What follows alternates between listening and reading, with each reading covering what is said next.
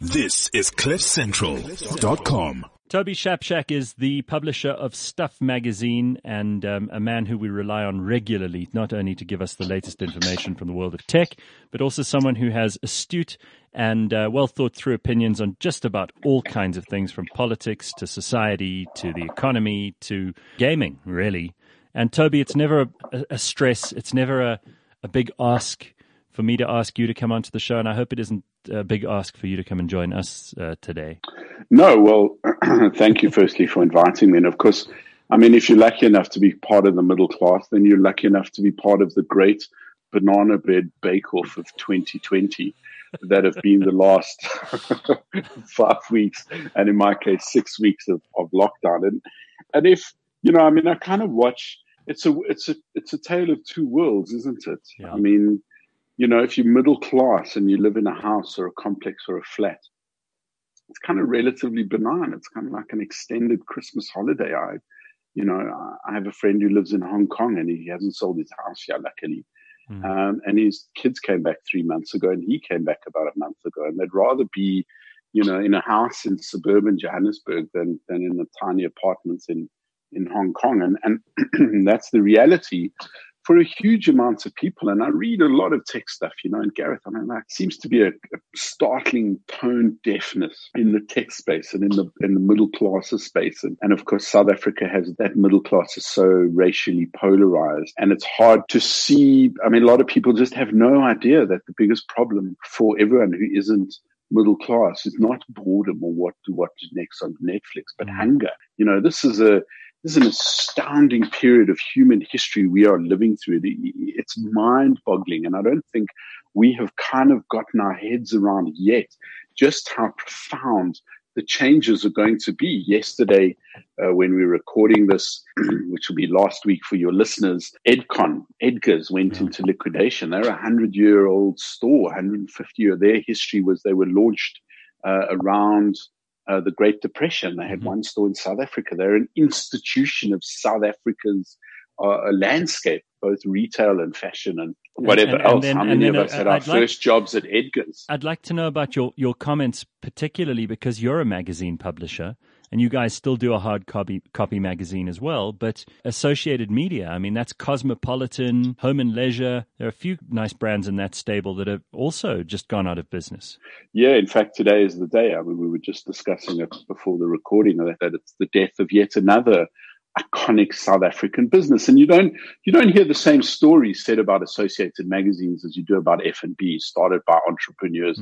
Well, this is a family-run business. Jane Raffaele and her daughter Julia, they've done a brilliant job of keeping South Africa educated and entertained, and, you know, dressing fashionably and they've told us a million times, right kind of, and a million times where to find the G spot. But now we're left. I was about to say, telling us how to have sex.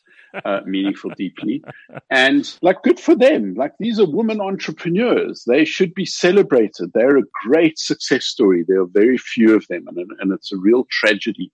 They're literally going under, and I don't know how many jobs are on the line. I'd suspect at least around 50. It's a real tragedy, and it lessens the media landscape whenever any titles go under. And I was having a conversation, interestingly, yesterday with a country general manager of a very big global PR company. And we were just talking about what it's going to mean for the South African landscape, you know, and of course this company has offices all over the world and they're doing this exercise globally. And his colleagues in Dubai were saying exactly the same thing I said to him, which is it's going to have no impact on countries where the media is state owned. You know, the news in Zimbabwe isn't going to change. The news in Dubai isn't going to change. And certainly the congratulatory way the newspapers and the state-owned media write about the way government is handling this crisis. I mean, North Korea could take some lessons here.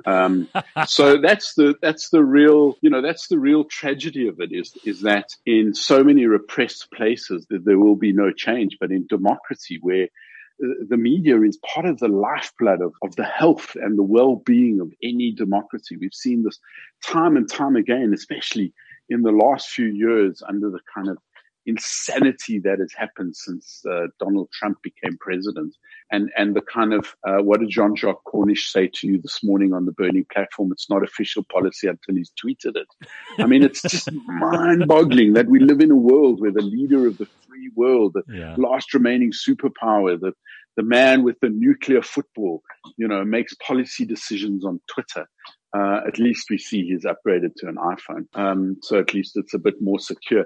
But nonetheless, we digress. We're going back to the kind of strange world that we now live in. And what does media consumption, how is it going to change? Everybody with a digital platform is thrilled because they've seen, in some cases, a 50% increase in traffic over this time. People are desperate for news and information. I mean, it's never been easier to get a CSI, a social corporate responsibility press release published. I mean, never before have the donations of airtime, batteries, face masks and hand sanitizer been such public news. Everybody publishes. But in saying that, it's not really business. It's more goodwill at this stage. And I think that while audiences may have grown, and certainly that's the case with us, a lot of our clients are very nervous and some of them just do not want to spend a single cent. What is your feeling on marketing and PR during a crisis like this? I mean, you run a media publication yourself.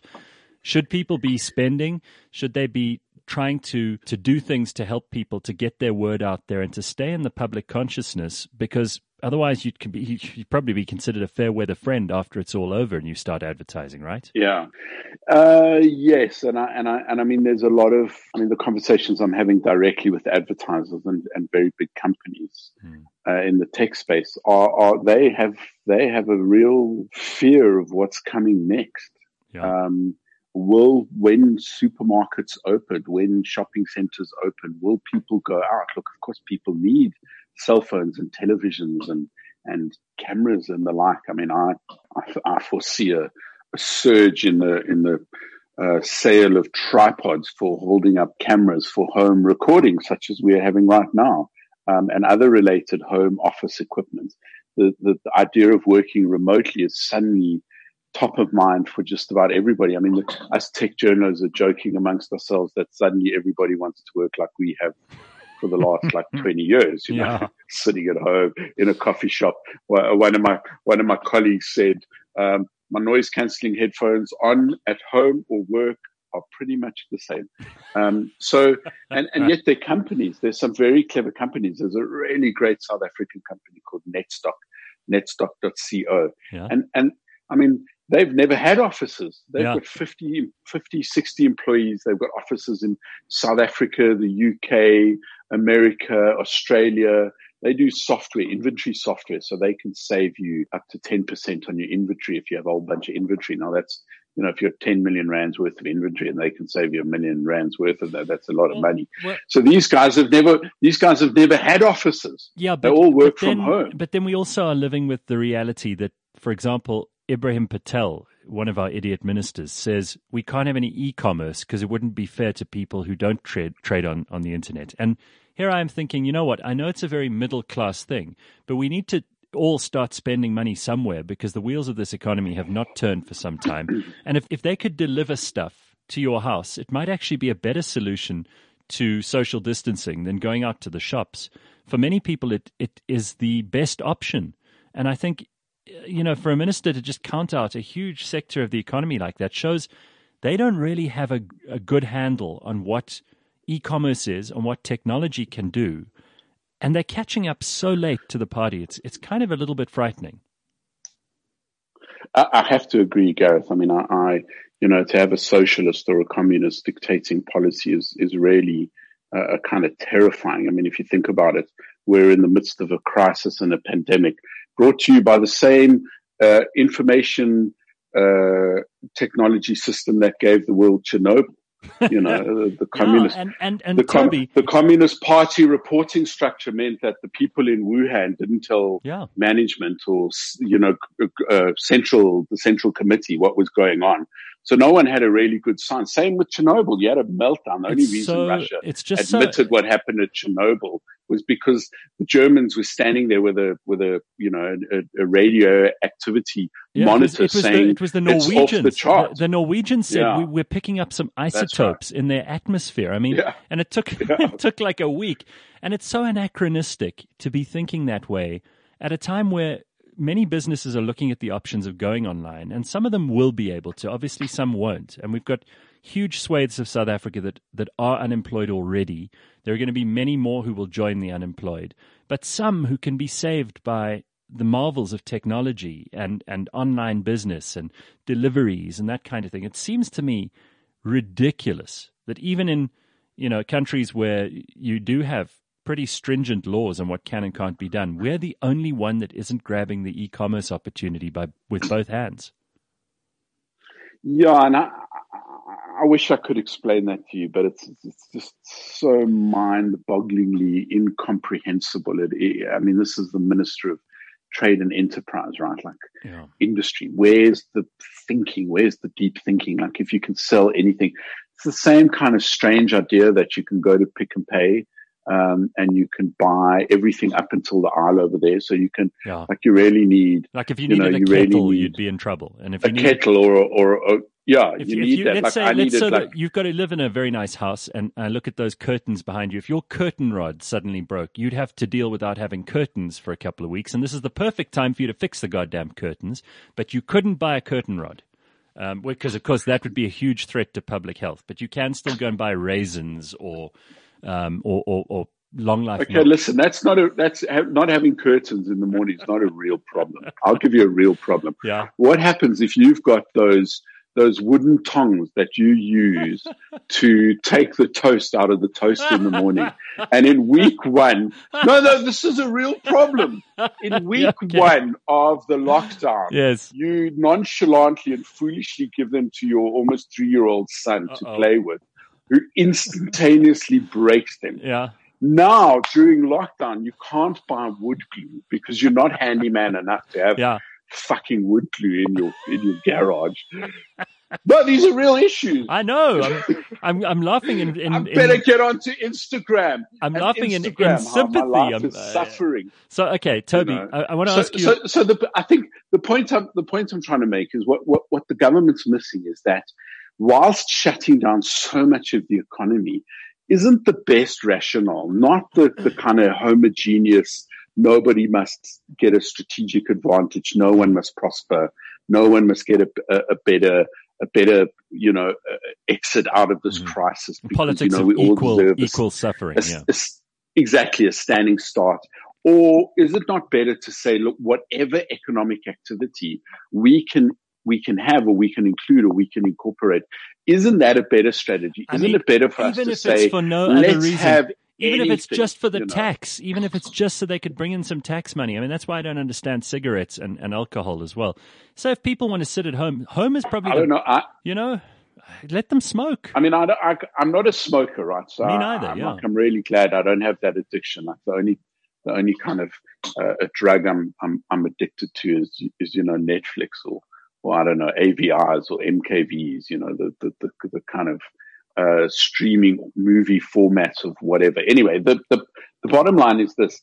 Maybe we're missing the point, Gareth. Maybe Ibrahim Patel ordered something from Takealot and they fucked up the delivery. And he's now got an waiting. He's fucking waiting. Like, forget Hello Peter. He's like, this is his chance to go. Kim Reed, you should have listened to me when I said this was a bad... You drew my attention to something interesting, and there are some amazing stories that are coming to light in this crisis. The best rise to the top, and the worst kind of also make themselves very obvious. But you pointed out something which I thought was beautiful. The Ethiopian spaza shop traders who have been the victims of xenophobic attacks for God knows how many years now, and nothing's been done to help them. These guys got together and donated, which for them is a lot of money, 30,000 rands worth of food and protective equipment to the poor in Alex. I think that's maybe fantastic. Eh? I mean, that's maybe one of the most heartwarming stories I've ever heard, and not from some, bigotry of low expectations point of view. This is something where you sometimes these heroes who live among us they come from the most unexpected of places, and after the way these guys have been treated, this is the last thing you'd expect them to do to the people who may very well be the aggressors in those situations. What a nice story. Yeah, lovely story, really heartfelt and very real. And that's, it comes through the little news startup I'm doing with my friend Mungo Sogat. You've had him on the show before. Yes. And what that is Scrolla, SCROLLA.Africa. And it's our news project to tell these kinds of stories, real news stories. I think journalism and certainly, large media companies have really kind of lost sight of the little people and the people who read news. And there's so many of the news startups are for the top of the market who the advertisers are interested, the Huffington Posts and the Business Insiders and the Daily Mavericks, all fine titles, all doing an amazing job. But actually people have kind of forgotten the person who used to read like the Daily Tabloid. Those people are still catching taxis and they still need news. Our really amazing reporter Everson Lungana has been there, and he's the guy who picked up on this amazing story. He also picked up on the very first infection in Alex, and of course the very first both COVID death and law enforcement related deaths. So yeah, it is sadly a time for journalism to shine, to tell the story of so many people. How do, the middle class just don't get it. How do you self-isolate in Alex when your shack with no running water and no electricity and no inside toilet is 3 centimeters from the shack next to you? Toby, that's it's one thing. It's one thing this. for the middle class to not get it. It's another thing entirely for the government not to get it and to force people into these inhumane conditions, and then often put them in a closed space with their abuser, or force them into starvation and deprivation and hunger. It's outrageous. But what I wanted, can I give you for instance to that? A truly heartbreaking thing happened this week. My wife, not I, got a message from our private security firm saying we've seen a huge increase in domestic abuse cases. If you have a problem and we phone you or you phone us, use these 3 color codes. And I forget which one, orange, green, purple, to tell us what the state of it is. I didn't get that message. They didn't send it to the male members of their database. And they only said, think about that for just a second. This is the paid for private security of the middle classes. Obviously these are the people who've got a decent boost. The middle classes, as they may be at the moment, when this whole story is told, there may not be a middle class to speak of. Can I ask you something else? There's quite a lot going on, and you've never been one to shy away from new technology. You try most things new. For you, doing Zoom conference calls and Google Hangouts and meetings on Skype and all the rest of it is nothing new. But for many people, this is the first time they're doing it. There are probably some tips that you can give us, and I'm sure that Stuff Magazine over the years has made a lot of fun out of people who don't know how to use these technology platforms. Have you picked up any things that people are really getting wrong on these conferencing apps? Yeah, press mute when you go to the toilet.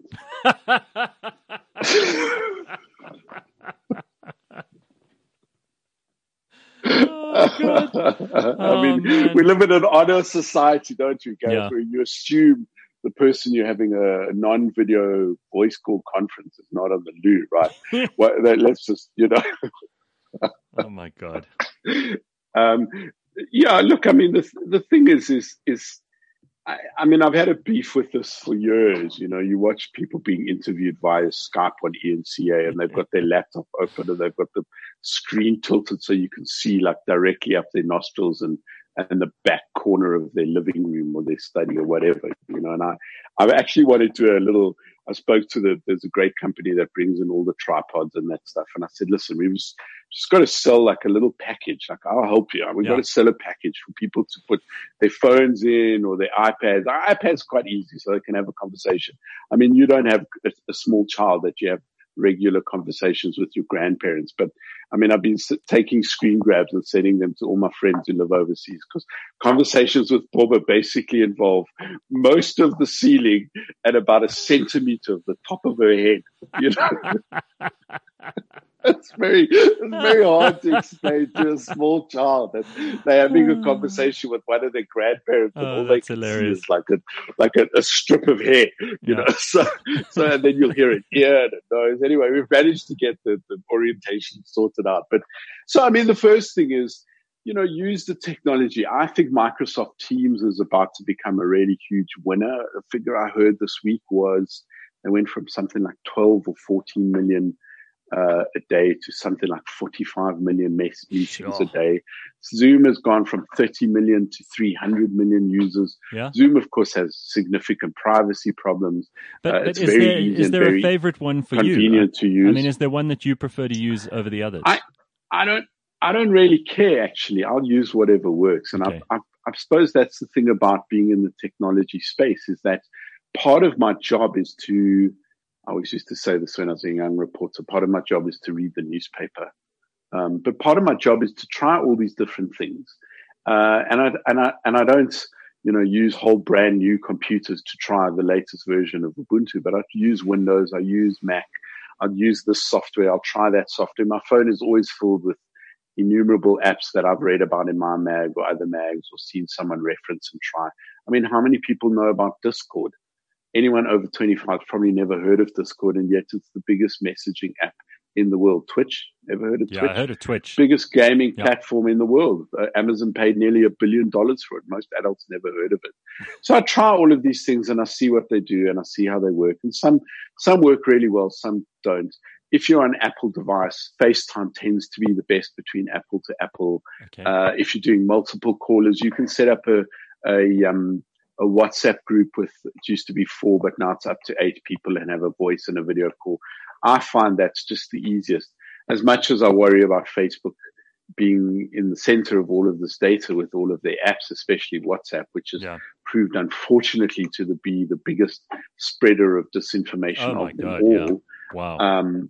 And some very funny memes. But that's just the easiest because everyone gets it. You know, one of our team on Scroller is based in Mount Frere in the Eastern Cape. He's got a data package that is just WhatsApp calls. My nanny only uses WhatsApp. So I just use the technology that works. For stuff, we use Slack, and then we use Telegram, then we use WhatsApp, then we went back to Telegram. For a variety of reasons. Telegram lets you log in on multiple devices, even an iPad.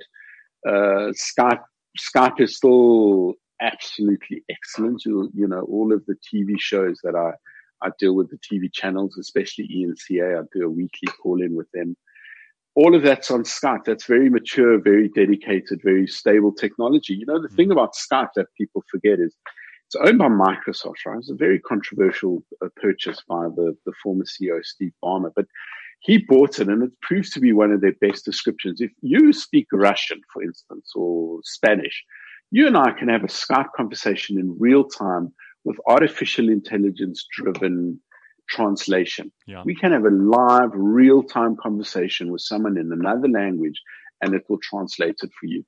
That's just extraordinary. It is just amazing. You know, you see, this is where I mean, I still have huge hope, despite all of the things that we see around us that we've become so familiar with being threatened by this thing. I look at technology and what it's done to human interaction over the last 10 to 12 years, and it fills me with hope. I'm not at all put off. You know, there's people who say to you, "Oh, we've got too much screen time," and people are stuck to their screens. I get all of that, but really, the advantages cleverly outweigh and by a long way outweigh the disadvantages. Agreed. I mean, if you're in the economic and the economic bracket and the kind of workspace where it's possible for you to work from home. I mean, you know, Stuff Magazine. I went to the office once to get a keyboard and a spare monitor. You know, my office at home is set up like my office at work. You know, tech journals are notorious for being work from home as freelancers. You know, for us, it's been a very easy transition from the moment I set up Stuff group which publishes the magazine. I've used cloud-based software, Google for Mail, Dropbox, Evernote, Google Apps, Slack. The thing I need to urge everybody actually is that remember to use a very efficient password and security system. If you don't have a security software package, please download it, either if you're on Mac and especially if you're on Android. My software of choice is Kaspersky. I know Eugene Kaspersky. I met him once. He taught me how to drink vodka like a Russian, and he showed me how bad the dark web was. Note to self, never try and match a Russian when they're drinking vodka, especially in Moscow. Yeah. Use sophisticated passwords, right? Many people have the same password for some address. That password is known to the hackers already. If you haven't logged onto a site called haveibeenpwned.com, it's have I been owned with a P instead of an O. Please do, and it'll show you how you'll use your email address, and it'll tell you how many times it's been compromised. Use an app like LastPass or 1Password or Dashlane. If you're inside the Apple universe, you can use the iCloud keychain. Google has their own. Kaspersky has their own password manager. Make sure that you use that and turn on what's called two-factor authentication, it's just a fancy way of saying your password is the first factor or the first item. And the second factor is an SMS with a number. That's the easiest one, but you can also have something like the Google Authenticator app or the Microsoft Authenticator app or the LastPass Authenticator app. But either Microsoft or the Google Authenticator app are brilliant, according to my most paranoid friend.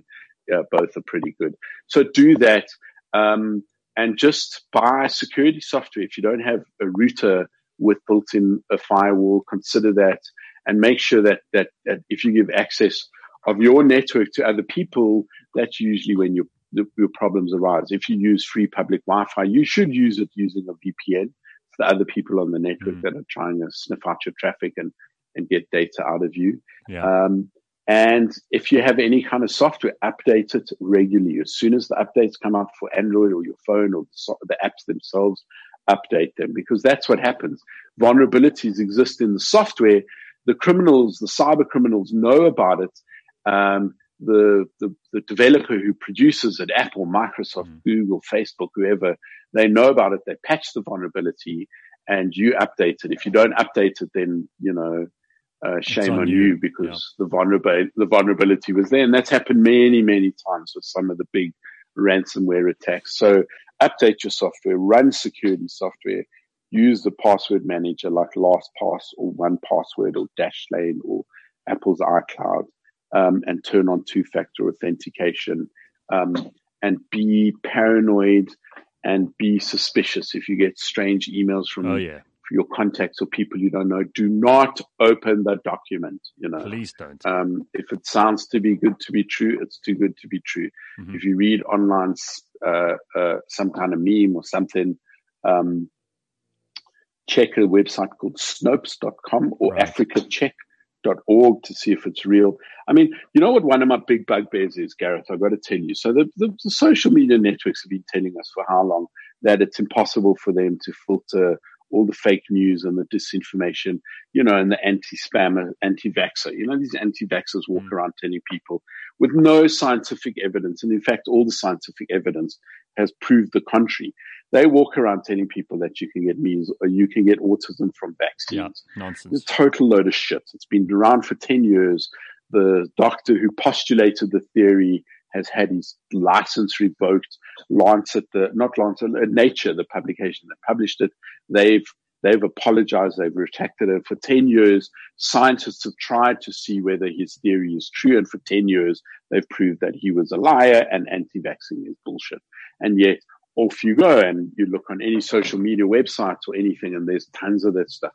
Bizarrely, Pinterest, of all the social media apps, shut it down completely. Why do I have a point of view about it? Because herd mentality, herd community, the herd immunity of the community saves lives. My son was 5 months old when he was exposed to vaccines, and to measles, to another kid who wasn't vaccinated and luckily didn't get it. But the consequences could have been huge. Why? Because one arsehole believed an outright fucking lie on social media that the big media giants, which make billions of dollars from our attention and our viewing of the advertising, have been telling us for the longest time they can't. Along comes a global pandemic where the consequences of your behavior aren't climate change, which will expire in, will affect us in 100 years, or some delayed consequence like, your child will get measles in 5 years if you don't give them vaccines. Real immediate consequences of the coronavirus and COVID-19 have suddenly pushed these social networks into behaving with the kind of conscience and consciousness and decency of humanity, to shut this down. So substitute keywords like COVID-19 or coronavirus with anti-Semitism or racism or any of those other keywords, in whatever language. Check them from the source of where they come. If they're not a government published source in a non-regime government, let's say, and they're not the New York Times or the Guardian or, a reputable publication that subscribes to a code of conduct, I would don't fucking publish them. I'd question the Guardian, but sure, the New York Times, I'm with you. Toby, we've got to wrap it up here. Thank you very much again. It's always good to tap into your brain and see what you're thinking about and see what you can advise us to do to make ourselves a little bit happier, a little bit safer, and a little bit more up to date. Thank you so much. It's really easy that the next time the president gives you 3 days notice before a lockdown where there's going to be no booze, go to the bottle store then. Thank you, Toby. Stay safe, Gareth. Cool, man. Good to talk to you. This is CliffCentral.com.